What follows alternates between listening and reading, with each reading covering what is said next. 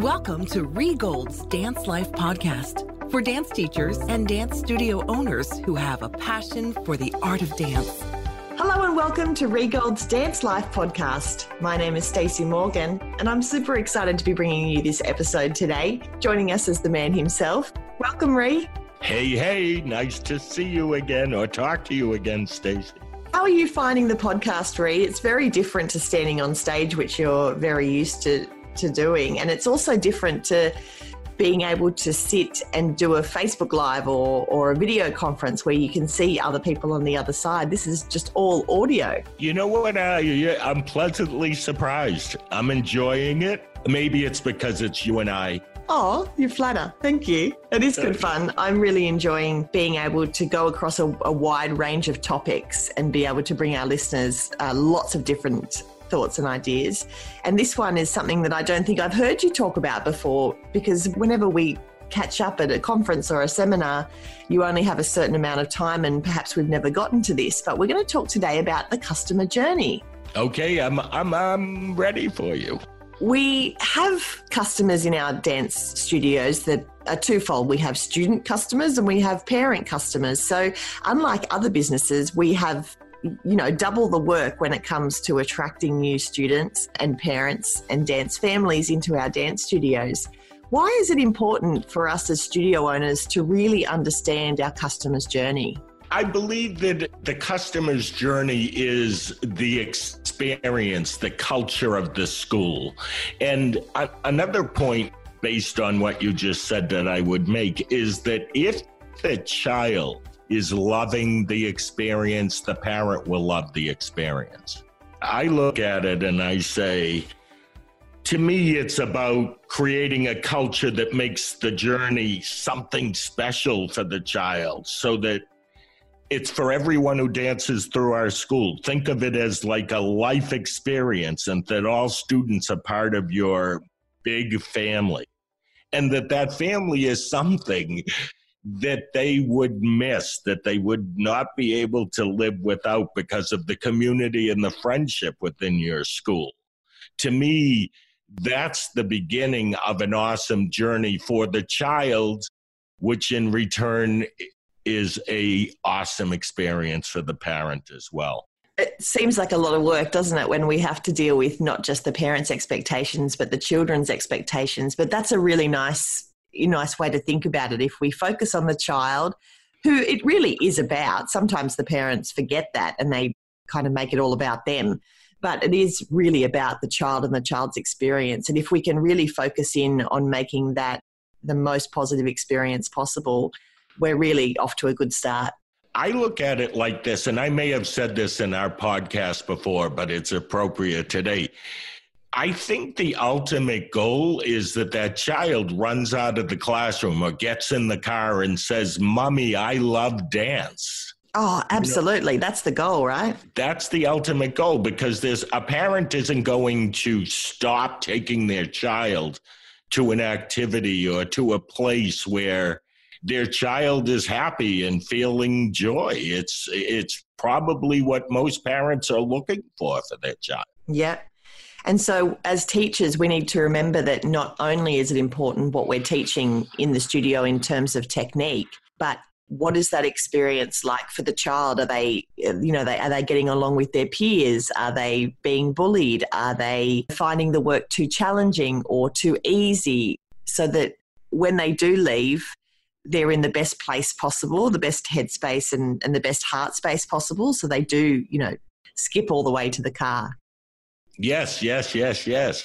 I actually don't think it is as difficult as some may believe to make it so that those kids do it when they leave, that they actually just don't want it to be over. I think we can do that if that's what we want to concentrate. So while we're talking about that, Ree, what are some things that we can do, that are different to just teaching really good high kicks and turns and whatever the content is of that class?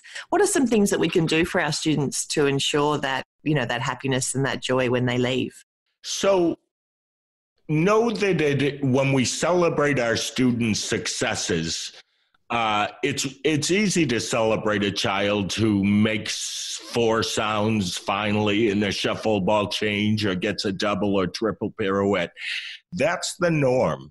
But sometimes I think we need to notice the non-dance things that maybe some of our kids are up to, like to recognize students who've achieved some sort of academic success or done something good within the community, or is dancing in the local musical and making a big deal out of that and being proud of that child because they're a good citizen as well as a good dancer.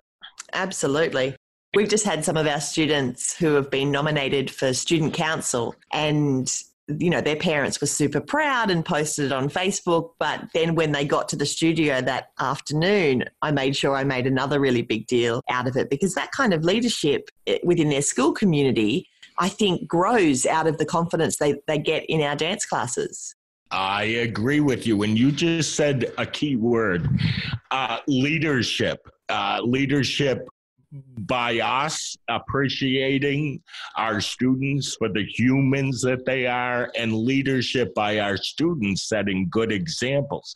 If all the kids under our roof are the people who are recognized in the community for their kindness and their goodwill, and they all happen to come to our studio, how cool is that that's the reputation we have? Now, hear this, because this is important. People come to you because you're a good dance studio, but because you build good and healthy minds, bodies, and souls. That becomes your product. That's awesome. And how easy is that to sell to a mum? Oh, listen, I believe that we try to sell great dance to parents, and really we can't make them all great dancers. But if we sell to the parents great characteristics and kids who have it together and kids who are focused and kids who will have a bright future because they have confidence, we can sell that to every parent. Absolutely. We try and sell that they will become well-balanced humans, so they will be able to prioritize and, share their energy and their love amongst their family, their community, their dance family, their friends, so that they don't, when they get to those senior graduating years, I find some kids just get completely overwhelmed with the workload, and dance is the first thing that they want to cross off the list. Whereas if we are teaching them from a young age to be really balanced and to be able to handle all of their responsibilities, gosh, it sets them up for when they head into the real world and actually have to get a job and also raise a family and all of the, juggling that has to happen in real life. Yes. So dance is a soul thing. So you have to reach into the soul. It's not just the movement. If you want a dancer to be good and you're the right teacher, it isn't necessarily the way you teach it. It's inspiring the dancer or the student to want to do it and to want to do it right. That's an art. That's a skill. So you have to make the student believe they can, otherwise they won't. So, Reid, do you have any other tips and things when it comes to recognizing this? Yes. I think we should be on the lookout for kindness within the classroom all the time. Oh, I love that. Yes. And praise kids for that. I mean, we all see kids feel more comfortable, especially a new kid that's come to the studio. That should be recognized and praised. Or helping someone remember their dance, or one child helping another child to tie their shoes.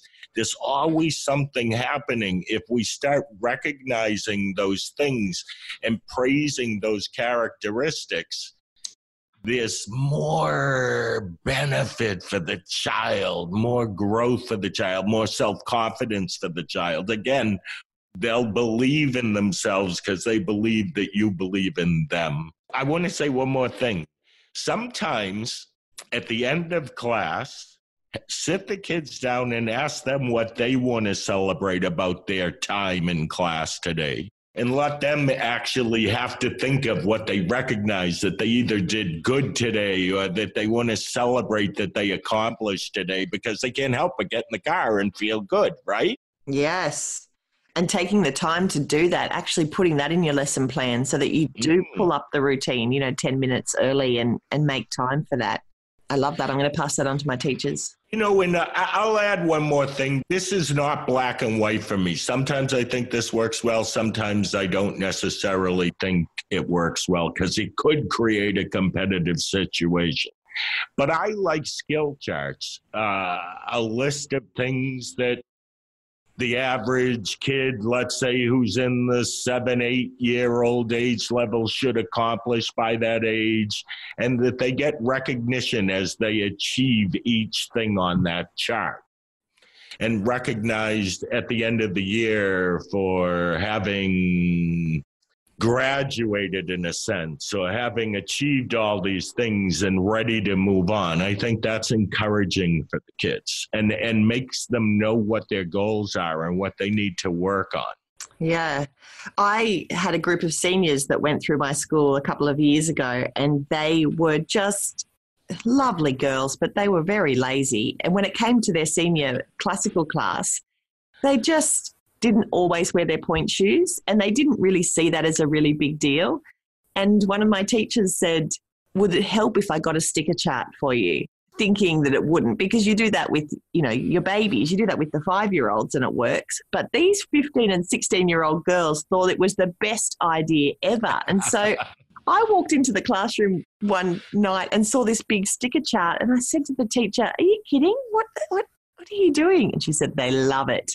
And so it was a real visual indication for them of, how often they say, oh, no, my feet hurt, or, oh, no, I left my shoes at home, or, oh, no, the dog ate my shoe, or whatever the excuses they were using that night. And they could actually see, well, no, Katie's worn hers this many nights. Look at all of her stickers, and I really haven't. And Miss Ange just said the difference in their work ethic from a sticker chart. She said it cost her, $4.50, and it worked wonders in that age group. Who would have thought? And if I can be sarcastic about that, what's funny is those kids don't want to wear their point shoes now, but they couldn't wait to get their first pair and be able to be on point. Oh, I know, right?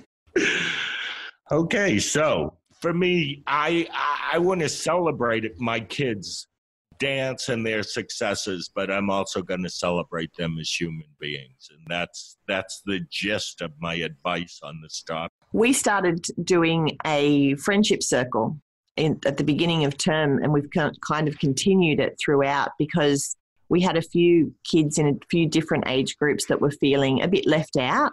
And we found once we started that sit down process and say something amazing about the person next to you and go around the circle and share this information and share this love in the classroom, the feedback we've got from the parents about how those kids are feeling, more welcomed and feeling like they've really got a place now and are getting along with their teammates. It's been so good for team building and for really getting some cohesion in that group.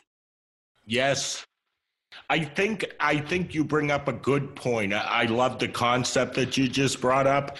And one of the things that I'd like to say to our listeners is some people bring up to me, but do the parents think we should be dancing more, or do they mind if you sit down and talk to the kids? I'm going to tell you that fear needs to go away, because parents love it, because the kids, when we sit down, we communicate with them. They go home talking about what happened in that classroom on that day, and they become better people to each other because they know each other better and they're more team-spirited. Communication within the classroom. Don't be afraid. If it's not a good day at the studio and kids seem like they're all over the place or not focused, that's the day to sit down and have a conversation. Not even necessarily because they've done something wrong, but just have a conversation. So how are you feeling about dance? How are you feeling about balancing this with academics? What's the hardest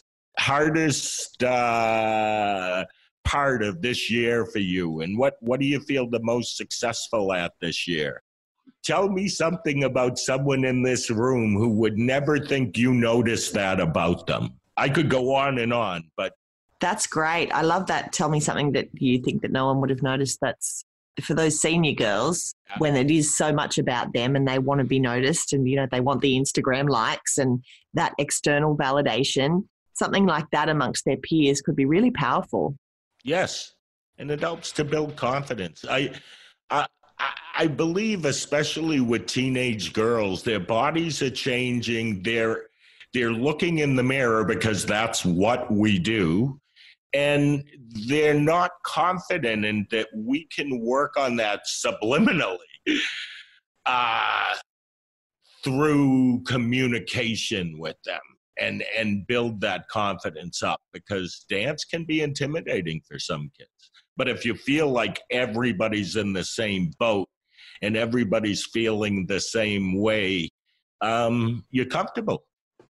Yeah, and I had a thought on what you said about the parents getting cranky that we're not dancing, that we're sitting down. I think it comes back to confidence. Again, I know we spoke about this when we first launched the podcast, Ree, but the confidence to be able to say to a parent, no, you knew when you chose my school that I would be working on the dancer as a holistic person, not just, her technique. So please understand that you're getting what you paid for. You paid for this beautiful pastoral care, and that's what you're getting. And they might not be on their feet the entire time, but we're still doing important work. Yes, yes. And if you want the truth, I think it's of more value than a straight dance lesson that isn't making a life impact on the child. Yeah. Those are the days that I remember when we had those conversations with my teacher growing up. And that's the kind of stuff I like to pass on now. Yes, yes. This has been awesome, Ree. Have I forgotten to ask you anything? Is there anything else left on your list? No, but I have this final thought that I wrote down. So I kind of look at us, if we're studio owners, that we're sort of like the mayor of a community or your studio community, and that you're always on the lookout for what's going on that good citizens are doing within your community, kids that are doing an outstanding job at the studio or in life in general, and then share those people's successes with everybody associated with your studio. You're the leader of this really cool community, and you happen to be an awesome teacher too. Thank you, Ree. Oh, you're welcome. This was a blast. Everybody out there, enjoy the journey. Looking forward to the next time. Thank you for joining us for Ree Gold's Dance Life podcast. Learn more about joining the International Dance Entrepreneurs Association, the Dance Life Teacher Conference, and the Dance Life Retreat Center at regold.com, or follow Ree Gold's Dance Life on Facebook. Enjoy the journey. You've been listening to another Morgan Media production.